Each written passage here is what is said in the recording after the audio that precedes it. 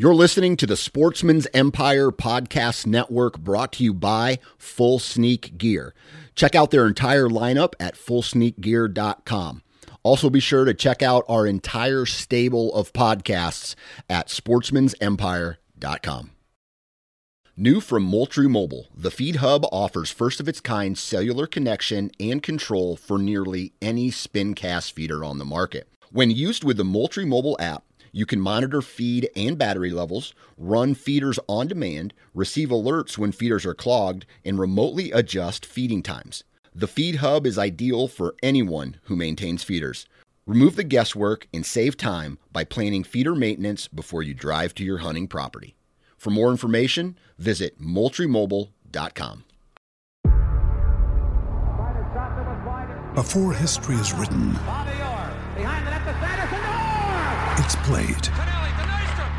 Before it's frozen in time, it's fought one shift at a time. Before it's etched in silver, it's carved in ice. What happens next will last forever.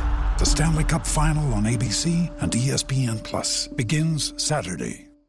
You're listening to the Sportsman's Nation Podcast Network, brought to you by Lacrosse Boots. Now, Lacrosse is at it again with a new line of lace-up hunting boots, the Navigator Series. And in that Navigator Series, there are two models. There's the Atlas for men and the Windrose for both men and women. To find out more information about this new Navigator Series, visit lacrossefootwear.com. Hey, folks. Just want to let you know that this episode hits really close to home. Michigan, several years ago, got hold of CWD. It's something that doesn't go away. It's something that you almost have to create a new normal around. In fact, my home county has now been included in the testing area. It's not here, but they suspect at some point it could be. That's scary. And as someone who pursues game for the feast, for the harvest of meat, this is something that I really put as a priority. If I can't eat it, I probably won't pursue it. So anyway, when I heard about this study, I got super excited. So know that, yeah, this is personally something I find really important. But also what's really important is you guys that have been listening. So I appreciate the folks that have begun following and the folks that have chimed in. Thank you so much. Continue to leave us reviews. Continue to leave us ratings. It helps us out. It helps get the message out. And if you yourself are a home processor or know a home processor, they need to hear about this episode. Please forward it along to them. All right. Let's get this party started.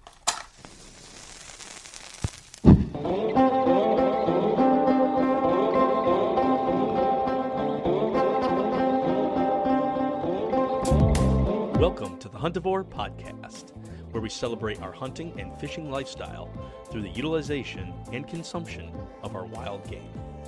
No egos, no status, just catch it, cut it, and cook it. This is episode 35, Deactivation of CWD with Bleach. Home butchers rejoice. Nick tracks down Dr. Brent Race, a lead scientist from the National Institutes of Health, who worked on the study inactivation of chronic wasting disease prions using sodium hydrochlorate. The findings are exciting and promising for home or commercial processors who could be butchering infected deer. We're going to get into a discussion on how this works, what we need to use, and how this is going to play out in a process that you might want to add into your home butchery. So sit back, take some notes. Here we go. Good evening, folks. Hey, another beautiful night here in Michigan. I think we got something super exciting for us folks who head out into the woods and chase venison specifically. Also, for our folks that are also home processors, I think this is going to be a piece of info that we are super stoked about. But I am sitting digitally across from Dr. Brent Race. He is a PhD in the veterinarian field. He took the lead on a recent study on the effects of bleach with CWD. Dr. Race, thank you so much for joining us this evening. Thank you, Nick. It's good to be here. Yeah, we recently completed a project with bleach, and Nick wanted you guys to get to know me a little better. And I was born in Montana, and I've done my best to always stay close to home. I love the Northwest, and I love Montana. So I got an undergraduate education at Carroll College in Helena, Montana. I didn't go too far away and got veterinary school completed at Washington State University. Unfortunately, I don't have a PhD, just a DVM, and went from there. So we can restart your record if you want. No, that's totally fine. We'll just go with my mistake. But yeah, hey, you got more letters behind your name than I do. Well, I've been told by a lot of the PhD folks around the laboratory that they're ahead of us in education compared to the DVM. So they put me in my place all the time. So I'm a lowly veterinarian, and I spent a few years in clinical practice, and then I had the opportunity to go into research for the National Institutes of Health here in Hamilton, Montana, called the Rocky Mountain Laboratories, working on prion diseases and also some viral infections. And I took that job in 2006. I've been at Rocky Mountain Labs ever since, and I feel like this project was probably one of the more meaningful ones we've completed, although it isn't in our true job description. We knew it was something that would be well received and much needed out there in the hunting population for sure. Yeah. As a veterinarian, are you looking at wild game specifically, or are you looking at wild game and domestic livestock, kind of the relationship between the two? Where do you stand as far as a vet goes?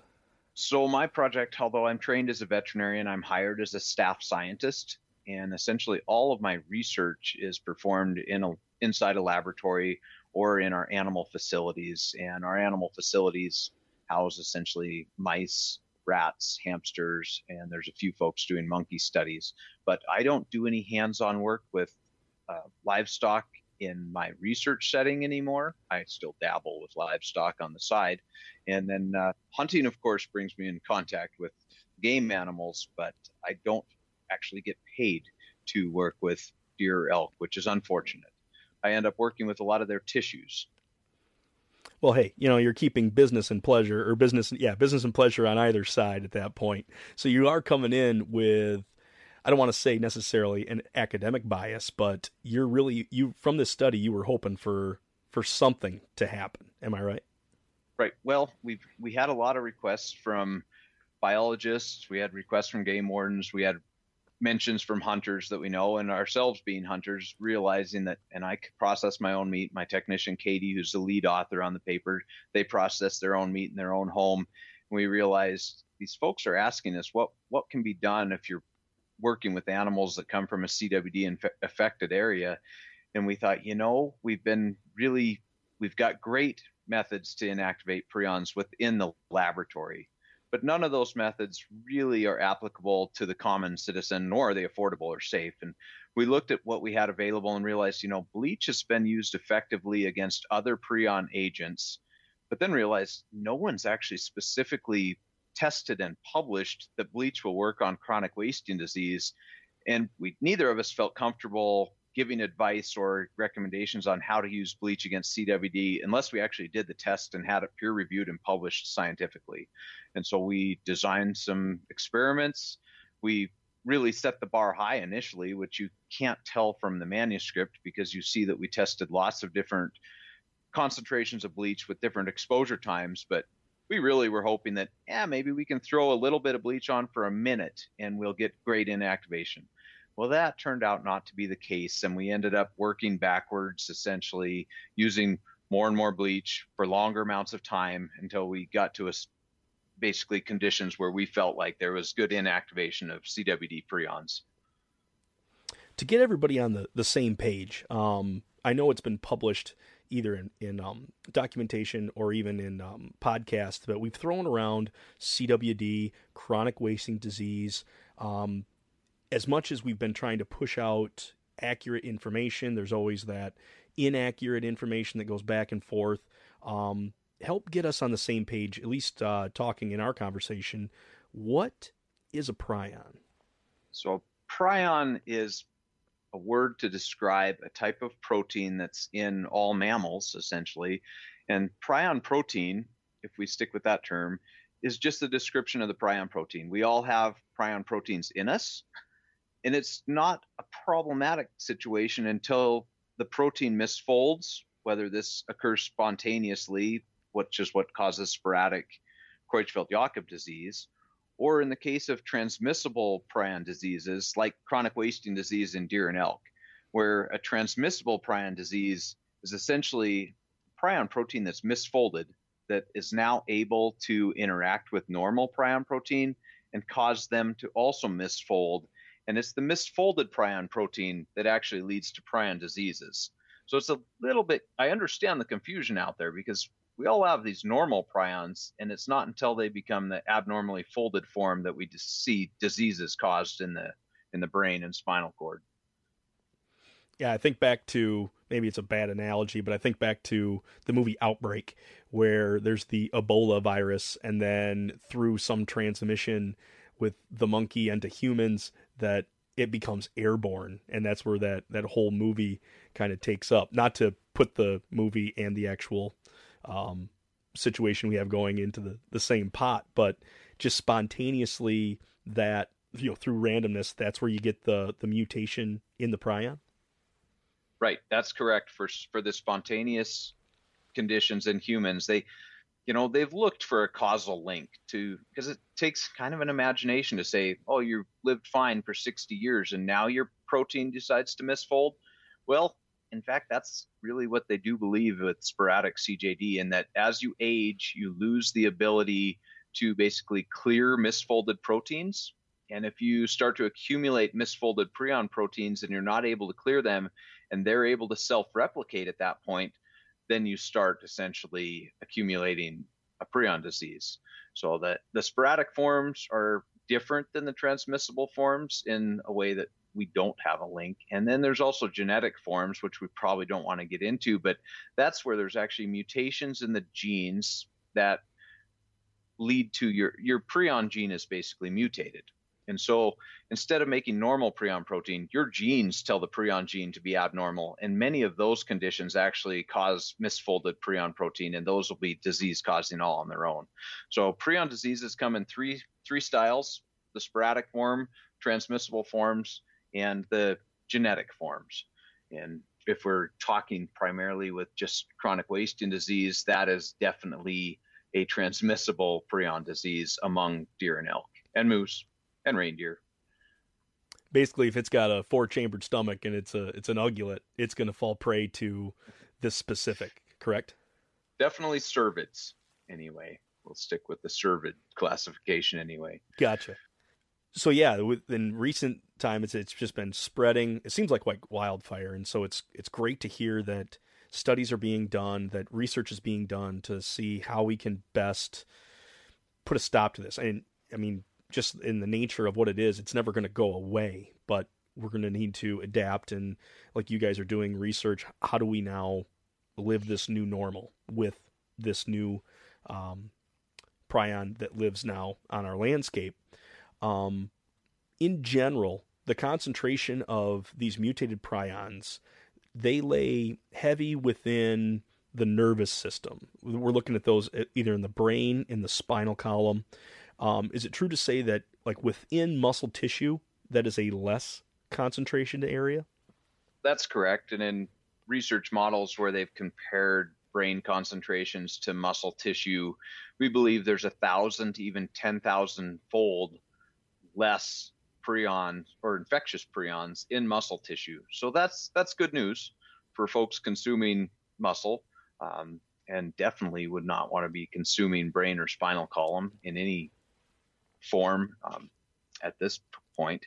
But our primary research here at RML that I didn't talk about was we do a lot of work looking at species barriers for prion infection. So I mentioned that chronic wasting disease was transmissible within cervids. A lot of our focus is, can it cross to humans? And those papers are not what we're really talking about today. But right now, we don't think that chronic wasting disease can affect humans. I think we're still early in the process, being that prion diseases have such a long incubation period that we really need to give it more time to feel confident that humans are safe. And so that was another motivation for this study for sure, was folks are going to come into contact with deer and elk that are infected with CWD. They're going to have contaminated equipment.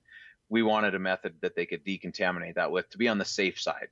So definitely maybe overcautious, since we still don't think it transmits to humans, but it's easy to do to be cautious, especially if you know you've dabbled in a CWD positive deer and removed the head and taken the skull cap, and now what? You get your test result back in 10 days. You've got a positive animal. What do you do with that knife? What do you do with those saws? How about your cutting board? So again, more motivation for this study to find something that individuals can use in a home setting for dealing with infectious prions. Yeah, I want to jump on that tangent real fast, just because I feel like that was a really good focus that you guys were going with, is that you're looking at the barrier. And that was, I think I was going to get into that later as well, but this jump from cervids to humans, and that's a huge deterrent. I mean, that's what really I think we're all worried about. There has not been a proven case, at least not that I know of, and that, now I'm hearing from somebody who works specifically with that to say that that hasn't happened. But I know that nobody wants to be patient zero on this whole thing. But you said work is being done on this, and you're finding that there is a good barrier between the two. I mean, we're not going to say absolute, because there's still things we're finding out, but things seem to be looking good as far as there being a pretty sound species barrier. I like how you sum that up. We're not going to say it's an absolute barrier at this point, but we feel like there's a fairly strong species barrier. Some of the best evidence that's out there, I think, comes from the epidemiology of prion diseases in humans, and the Centers of Disease Control and the Prion Surveillance Center and Case Western are essentially watching human populations that develop prion disease, and they're trying to determine, is there an increased incidence of prion diseases in areas where people are consuming more deer and elk that might have CWD. They're also really looking hard to see, are there an increased number of cases in young individuals, say 20, 30, 40-year-olds developing prion disease. Those type of conditions, prion disease is the sporadic form for sure, doesn't often show up in middle-aged folks. And so if you start to see the 20-year-olds, the 30-year-olds come down with a prion disease, that's a huge red flag. And you need to figure out, okay, this probably wasn't sporadic. It's likely not genetic. Maybe this was a transmissible form, and they should be looking closer to see if there's a link to CWD consumption and increased cases in young people. And essentially that's what happened in the United Kingdom, is they realized, look, we're having a lot of prion diseases in young individuals. What's the cause here? And eventually they made the link. It was much too late in many cases, but in the case of CWD, the public health folks are aware of it, and most hunters are aware of it too. And they're being, a close eye is being kept on the population. But that said, that first case number one, that index case, if it does come about, it may be 20 years after the exposure to CWD infected material. So you don't want to be the bearer of bad news, but this is, I guess, why it's important to exercise caution, because we still don't know. And with something with long incubation periods, meaning decades potentially, better to be safe than sorry, because the jury is probably still out on whether we'll have some human transmissions. Excellent. Yeah, that was a lot to chew, but you might have to really crop that down. But no, that's promising news. And continuing on with this bright future is that, we've got equipment, butchery equipment that we're using. I've got some knives that not only, it's a tool, but at the same time I got a little sentimental value to it, and so I want to be able to use that, more as a ceremonial thing. But now I have to worry that now I've got contamination potentially on that, and through some procedures, we're going to be able to be just fine. But to say that, hey, I can keep that knife because of some actions that we take using this bleach, you found a way to deactivate? You're not necessarily killing it. It's not washing away, but explain to me that how are you deactivating this prion with the use of bleach? Right. So essentially, we're likely changing the folding properties of the prion, and the bleach is changing the form of the prion protein so that it can't interact and form abnormal prions, likely through a cross-linking mechanism. The mechanism we used on our study to measure whether the bleach was inactivated was to see if the prions that were left could actually seed a reaction. And by that, I mean, if we put a sample in that we think has prions into a whole pool of normal prions, can that abnormal prion make that pool of prions change? And so that's sort of the gist of the assay we do, and it's an amplification assay. And we were able to show that after bleach treatment, the prions were either changed so dramatically or they were damaged so much they were no longer able to promote any more basically amplification of additional prions. So although our study did not actually use what we would consider animal bioassay to prove that there were no infectious proteins left, we made sure that there were no prion proteins able to seed the amplification reaction. And we feel pretty comfortable saying those two are very similar. There's been side-by-side studies in many cases that have shown that what we call elimination of seeding activity correlates well with elimination of true infectious material. And so it was somewhat of a surrogate for having to wait 2 to 3 years to get a nice animal bioassay done. With the experiment setup, you're basically infecting rods of stainless steel, at least by my quick glance over. And you can correct me on how this all went. But anyway, you're basically you're infecting the rods, which then you place into the bleach solution.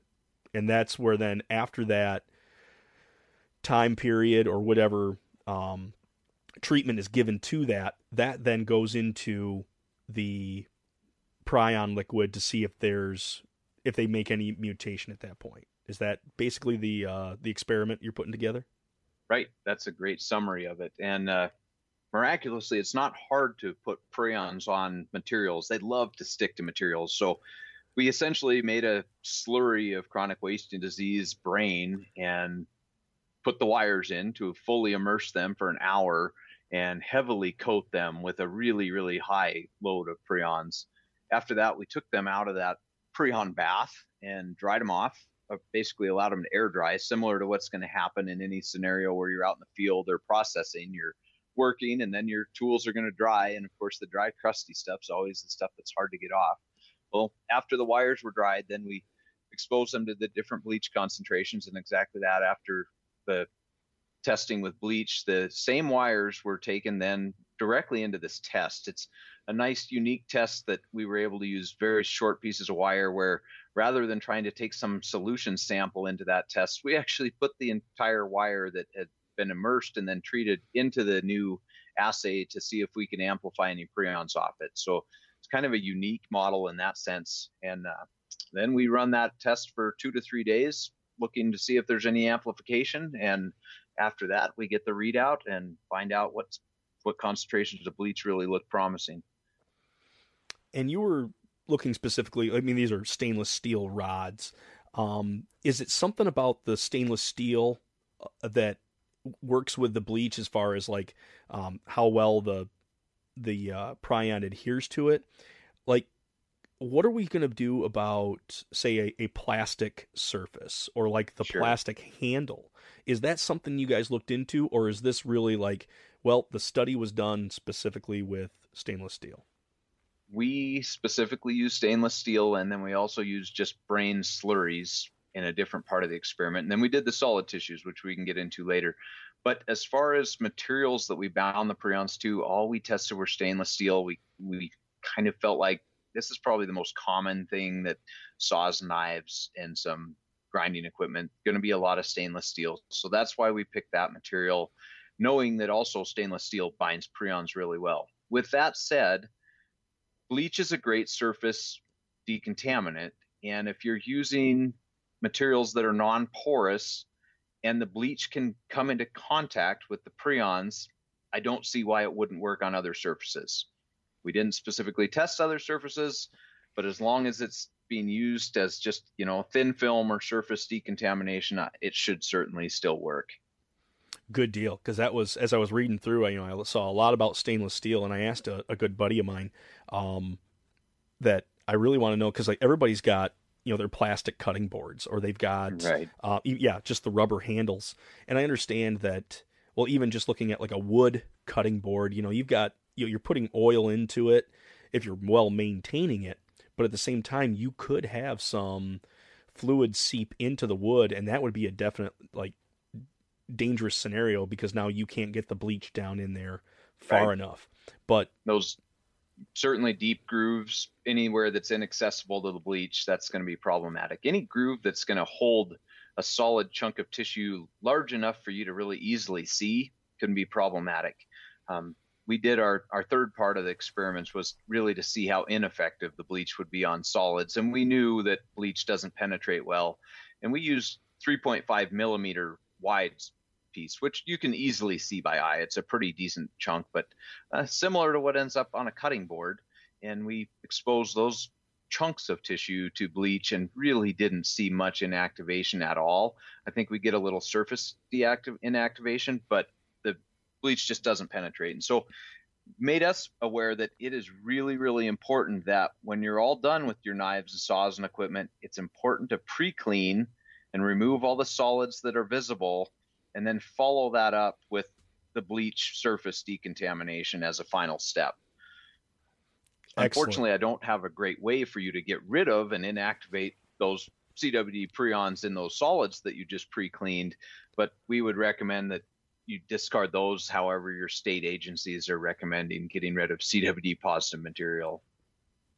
Yeah, I'm excited to hear that we can continue with our good cleaning methods, but at the same time, now we're adding on this, I guess, for lack of a better term, disinfecting with the bleach. That the cleaning does come first. Like, you got to get every little bit and scrap off that, and that's, I believe that's a lot of what our listeners are doing.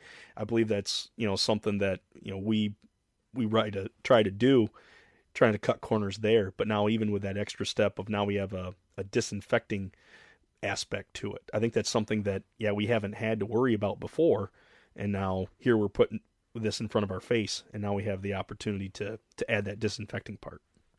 Right. And if it's something where all the work was done and the test result doesn't come back for a couple weeks and you didn't use bleach initially, you can go back and surface decontaminate with bleach after the fact. Those prions certainly didn't go anywhere in those 2 weeks. Oh, they're still there. They're just waiting for you. They're still there. And luckily the bleach will still be effective against them. In fact, some of the wires, which I didn't fully show in the paper which ones we kept around for a while, but some of those wires were exposed to the prions for 3 or 4 weeks and just kind of hung out in tubes for a while waiting for the study, and they still had a high prion burden, but the bleach was still really effective against those prions weeks later, and presumably probably would work years later against them as well. It's incredible to think that something so small has such a resilience to being eradicated, and how you can come back even later after you've cleaned up, and they're still going to be there. Do they ever detach themselves from surfaces like the stainless steel, or are we looking at a bond that's almost like electron bond or chemical bond at this point? Because I'm thinking, like, as I'm cleaning up those bits and doing my best to properly dispose of those bits, the water that I use that does flow down and out, am I going to be releasing some of those through the cleaning aspect of it, or when they hit a surface they really like to attach? We do know that if you try to scrub a surface, you will remove some of the prions from that surface, and we have some hints that water removed a little bit of seeding activity, but not much. How tightly bound some of those prions are to the steel, I don't know for certain. you would think if they were so tightly bound that they wouldn't come off, well, then they're not really a risk, right? Because they're stuck there forever. But all these bonds likely can be reversible, and I would guess that they're able to detach at times. We didn't do these specific studies, but it makes sense that some of the bonds are going to be strong, some aren't so strong. So the potential for the next use of that knife, if you still had prions on there, maybe the friction of the next surface sheds that prion onto the whatever you cut with it. And that's the fear, is that, you know, you're still have prions on the material and then it's shed onto the next surface or the next slice of meat that you cut through. So that's definitely a concern. If they were indefinitely stuck there or stuck for certain forever, it wouldn't be as big a concern. We've got our results here. That, hey, this is promising. We've made some leeway. We made some ground on this. What are you looking for from now, either commercial processors or even home processors? I mean, just describing a little bit. You just said adding the disinfecting bit, but what would you like to see happen, knowing the processes you went through, the experiment that was done? What would you like to see become commonplace in both these? Do you want to see like a procedure list put up? Are we looking at what are you hoping now with this information? What do you think is going to happen?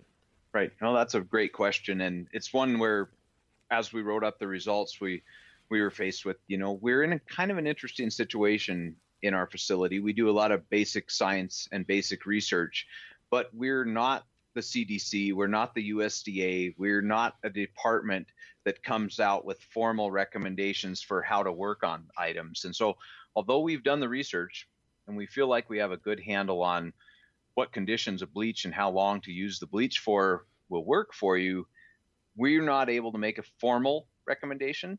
And so my hope is that those entities that can make those sort of recommendations will look at our work and either make them available to folks or say, here's our recommendation based on what these folks found. And moving forward, we think that a 5-minute exposure to 40% household bleach worked really well on stainless steel. Will that be exactly what's adopted by a different entity? I don't know. But if folks know that those conditions worked, they can kind of make the decision on their own in the interim. And as far as whether home processors or commercial entities are able to make this work for them, I hope so. I've definitely spoken to a lot of home processors already, and actually a couple commercial entities, some that are members of the American Processors Association. And I kind of told them the same thing. I said, these are great conditions to give you, but these aren't rules. They haven't been adopted. They haven't been given as formal recommendations. So although we've done the work, we can't tell you to do this or not to do this. We can just say, 5 minutes, 40% worked really well.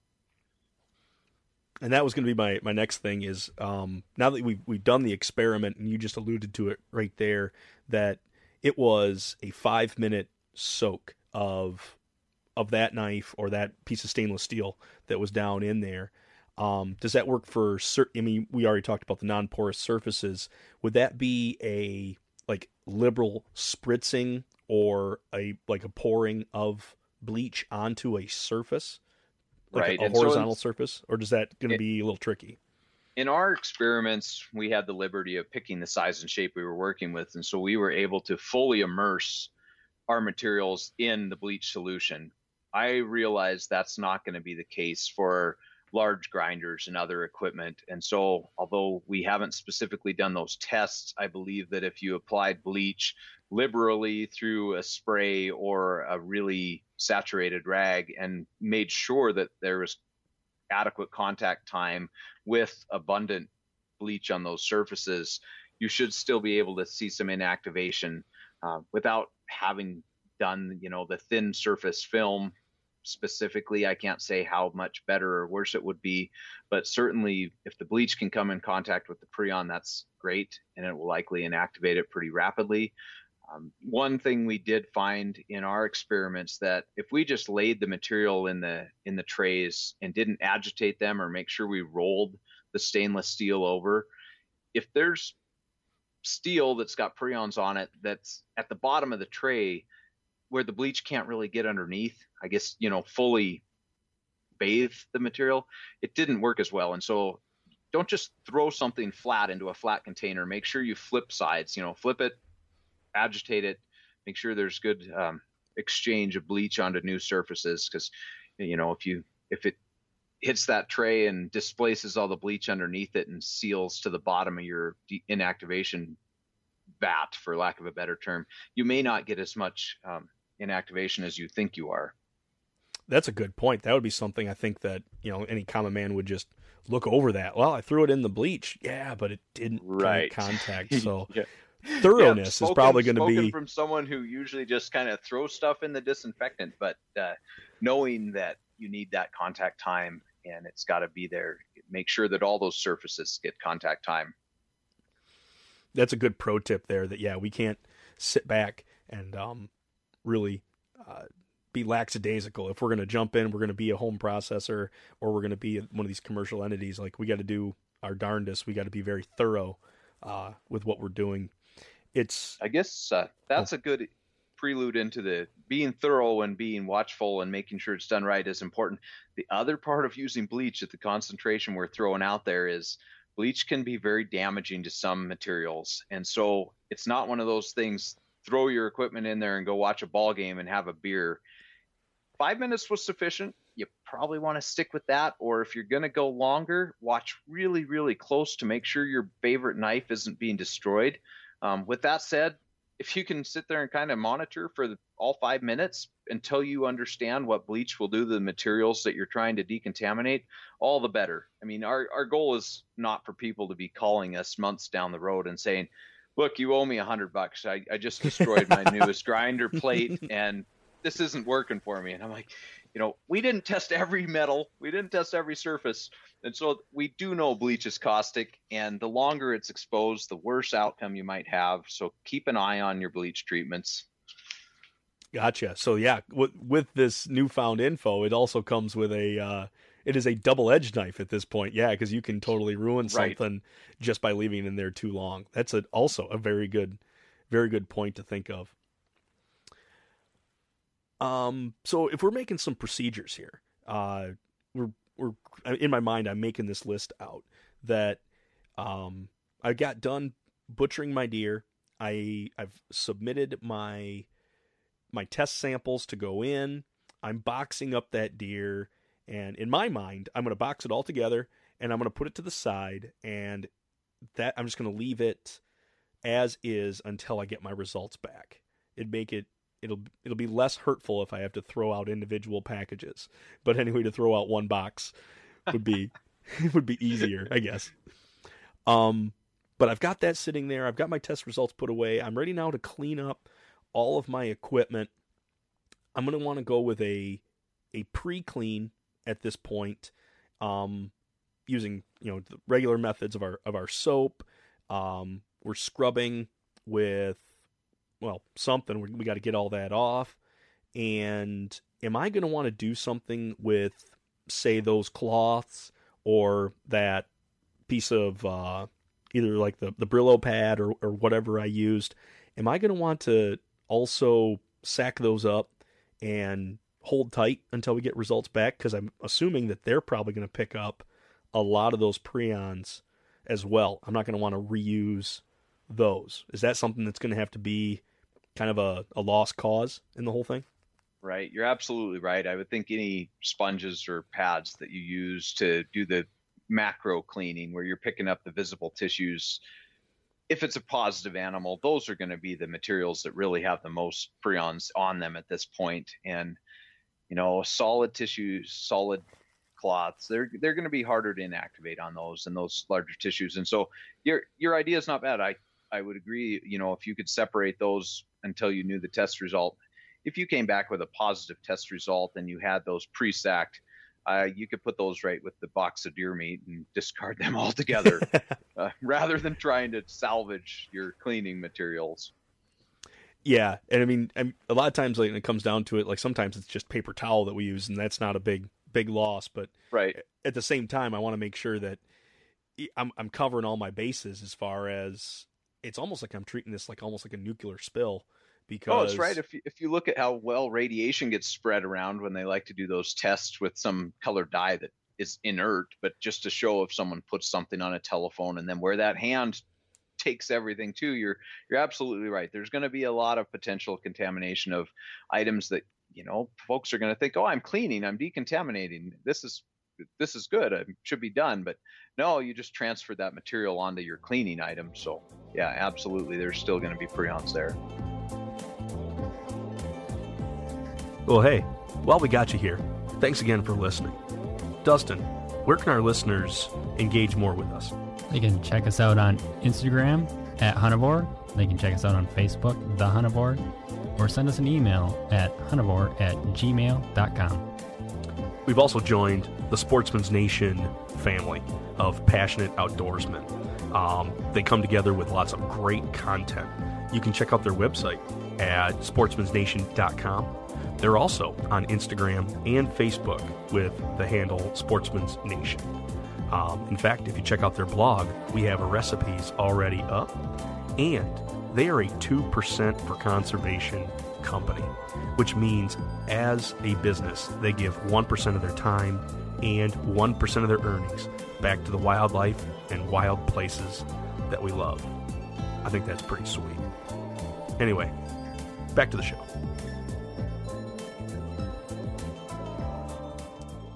And so now I've gotten everything clean. I let it air dry because, again, Prion's not going anywhere. I want to make sure there's good adhesion to the bleach. So I got my plastic tub, or even, heck, if I can even find a stainless steel like restaurant dish, that might even work better, just knowing that we've got this effect to deactivate the prion. My cutlery has to be completely submerged into there.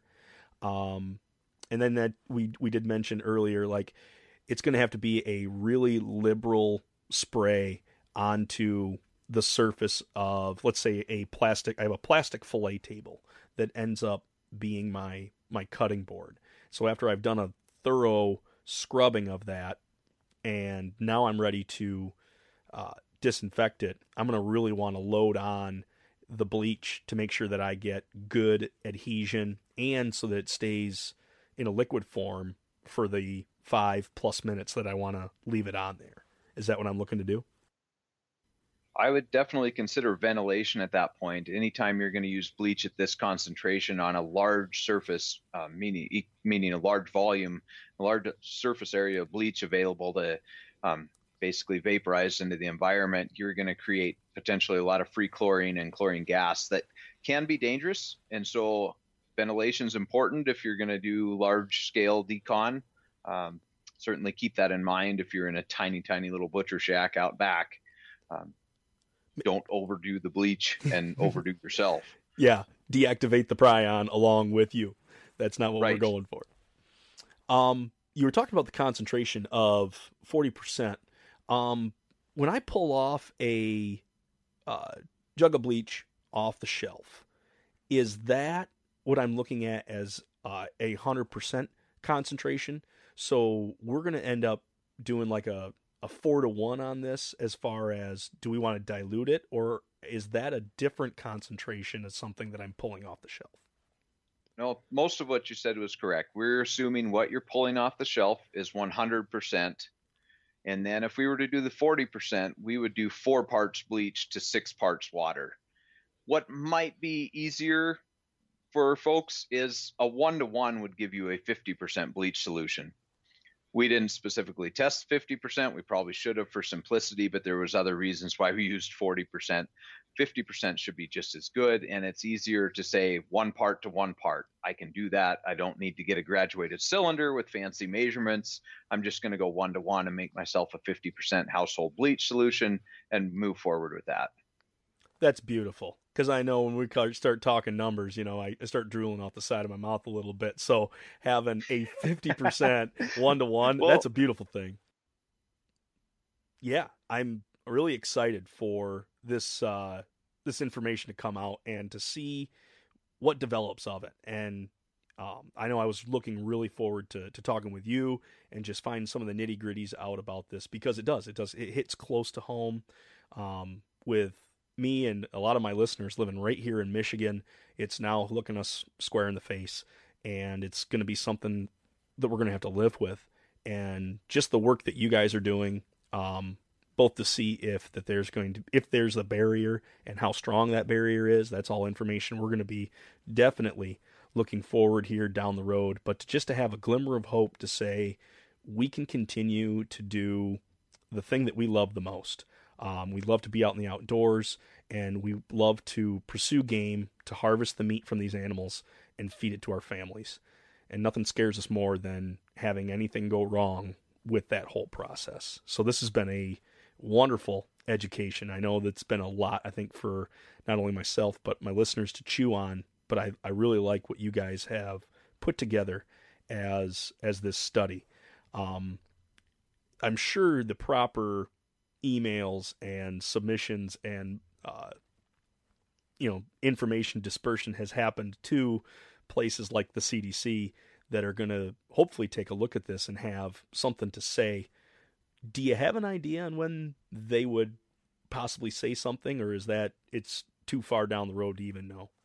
Right. I don't know if they'll act on this or just consider that they knew bleach was effective against prions already and this is old news, or they'll be excited that, hey, this is CWD with bleach. This is something we should probably pass along and move forward and maybe mention on our webpage.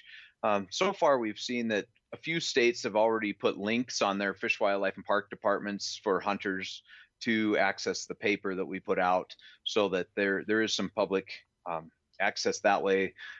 PLOS One, which is the journal it's published in, essentially anyone can access any of those scientific papers. It's public access, which is great. Really why we wanted that paper there. So anyone who wanted to see the details of what we did can get a hold of that paper. But we were excited that some departments were already putting links to the paper on their websites. We'll be really excited if, the CDC or someone makes a formal statement that they could use these methods to help inactivate more prions. Well, good. Hey, folks, why don't we all just stop what we're doing and give a call to the CDC? Tell them, hey, look into this, because it's worrying us all.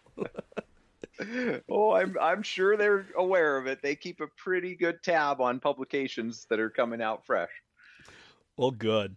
Well, hey, now that I feel better about eating again, I'm going to now have the kind of the crescendo of our show. This is our 2-dish breakdown. And you mentioned earlier that you yourself are a hunter, and we kind of skipped over a little bit of what's your favorite species to chase? Are you in the big game realm, or are you waterfowl? What do you like to pursue there, Dr. Race? I'm definitely a big game in a big game pursuit. I started hunting as soon as I could keep up with my parents, and I've just kept hunting ever since that day. And now I've got 2 daughters that are hunting this year, so it's pretty exciting. But elk with archery equipment during the rut is probably my favorite thing to pursue. But I definitely chase around the whitetail and the mule deer as well when I get opportunity. Last year, I was lucky enough to draw a moose tag in Montana, and I got a nice moose, and I've been thankful to get to help out other friends who draw the special permits. But primarily I'm an elk and deer hunter out here. We have waterfowl around, but I just don't seem to have time to chase them or much. Of those species, let's stick with the moose. What's been your favorite dish that you've made out of your moose? Yeah. The moose turned out to be pretty darn tough. I've definitely eaten a lot of different game species, and the moose was a disappointment on table quality. However, the moose made fantastic burger, and so after some grinding, most of the moose became burger, and makes a really nice bacon cheeseburger out of moose, for sure. I like that idea. Yeah, that's the first I've heard about it, because I myself, that's my bucket list, is to chase after a moose, and to know that it's going to be slow cooker fare as opposed to just a quick sear. That's good to know. But hey, they make dynamite burgers, huh? They do. Do you mix in any fat into yours, or you go straight moose meat? So I mix in fat. So we raise a few cattle on the side, and we're always processing the cattle as well. And so we'll save our own fat from those animals. And I'm kind of got it down to about 5.5 to 6% fat added. And that's where I like to be in all the burger that I mix. This year, I'm pretty excited. We've got a hog in the freezer, and I did the same thing and saved some of the fat from that hog. And so I might dabble in making some of my own sausages this year, since I've got the access to a whole bunch of extra pork fat. Hey, there you go. That's my favorite go-to is the pork back fat. That's good stuff. I like mine a little bit fattier. I go 80-20 just because I like the burgers stick together, and I like meatloaf. That's one thing we do a lot in our house, and so I get a real good connection with that. But hey, that 5%, I bet you get a really rich wild game taste out of that. You definitely know that it's not coming from beef at that point. That's right. Yep, for sure. So my next question, this one's going to take a little bit more thought. This is going to take a little more detail. You are treated on a date night. The girls are off doing something else. They're at friend's house or whatnot. It's just you and the missus at home. Because you're so busy, you're going to end up doing dinner for you and your wife in your own home, and you're cooking. What are you making that's going to make this date night go just right? Ooh, our definite date night meal is tenderloin wrapped in thick cut bacon, slowly cooked on the grill. And I'll take up to an hour or two if I have to, and make sure that bacon's just perfect, crispy, not charred and not raw. And the middle of that tenderloin, as long as I don't mess it up, will be medium rare. And we'll slice that into nice circles and enjoy that with, perfect date night. She's taking care of some of the sides because that's not my specialty. So I'll provide the bacon wrapped tenderloin, and she'll make the rest of the meal go well. Sounds good. That sounds just heavenly right there. You going to go with a nice heavy beer on that, or is that going to be red wine or something? What are you going to serve? Oh, the wife's definitely drinking the red wine, and I've probably got a dark beer there. Yep. Good deal. Well, hey, Doc, this has been wonderful. I know I've been super excited to, I've been thinking about it all week, sitting down, talking with you about bleach and prion disease. I know my wife is definitely sick of hearing me talk about it. But where can folks... Hopefully some of your listeners can learn something from this and, rest easier at night. Yeah. I think in my show notes, I'm going to have a link to both the article that you were featured in, and that was my first thing that I found. And then I think through that article, I found the actual write-up. And I will try to post both of those in the show notes. So if I have any listeners that want to get right down to the nitty-gritties, that will have those available for them to read about it. But again, if you want to do a quick shameless plug, where can we find more information about the institutes of health that you work at? A Google search will really get you links to many of so the National Institutes of Health encompasses many other institutes under them. And we are a smaller unit called the National Institute of Allergy and Infectious Disease. It's a big acronym, NIAID. And within that, we're considered the Laboratory of Persistent Viral Diseases. So if folks really wanted to look into our laboratory, if they did a Google search of NIH and then space LPVD, they would see what some of the other folks in our Prion group are doing and blurbs about what's being done at our facility for sure. Beautiful. Well, hey, hold on just a second there, Brent. I'm just going to send people on out. This is a battle that we have won as far as our knowledge in the war on CWD. It's not over, but hey, we've got a bright spot that we can look at. So home processors, I can already hear you rejoicing in the background. This is great information. So folks, have a good night. Keep your knives sharp and disinfect them.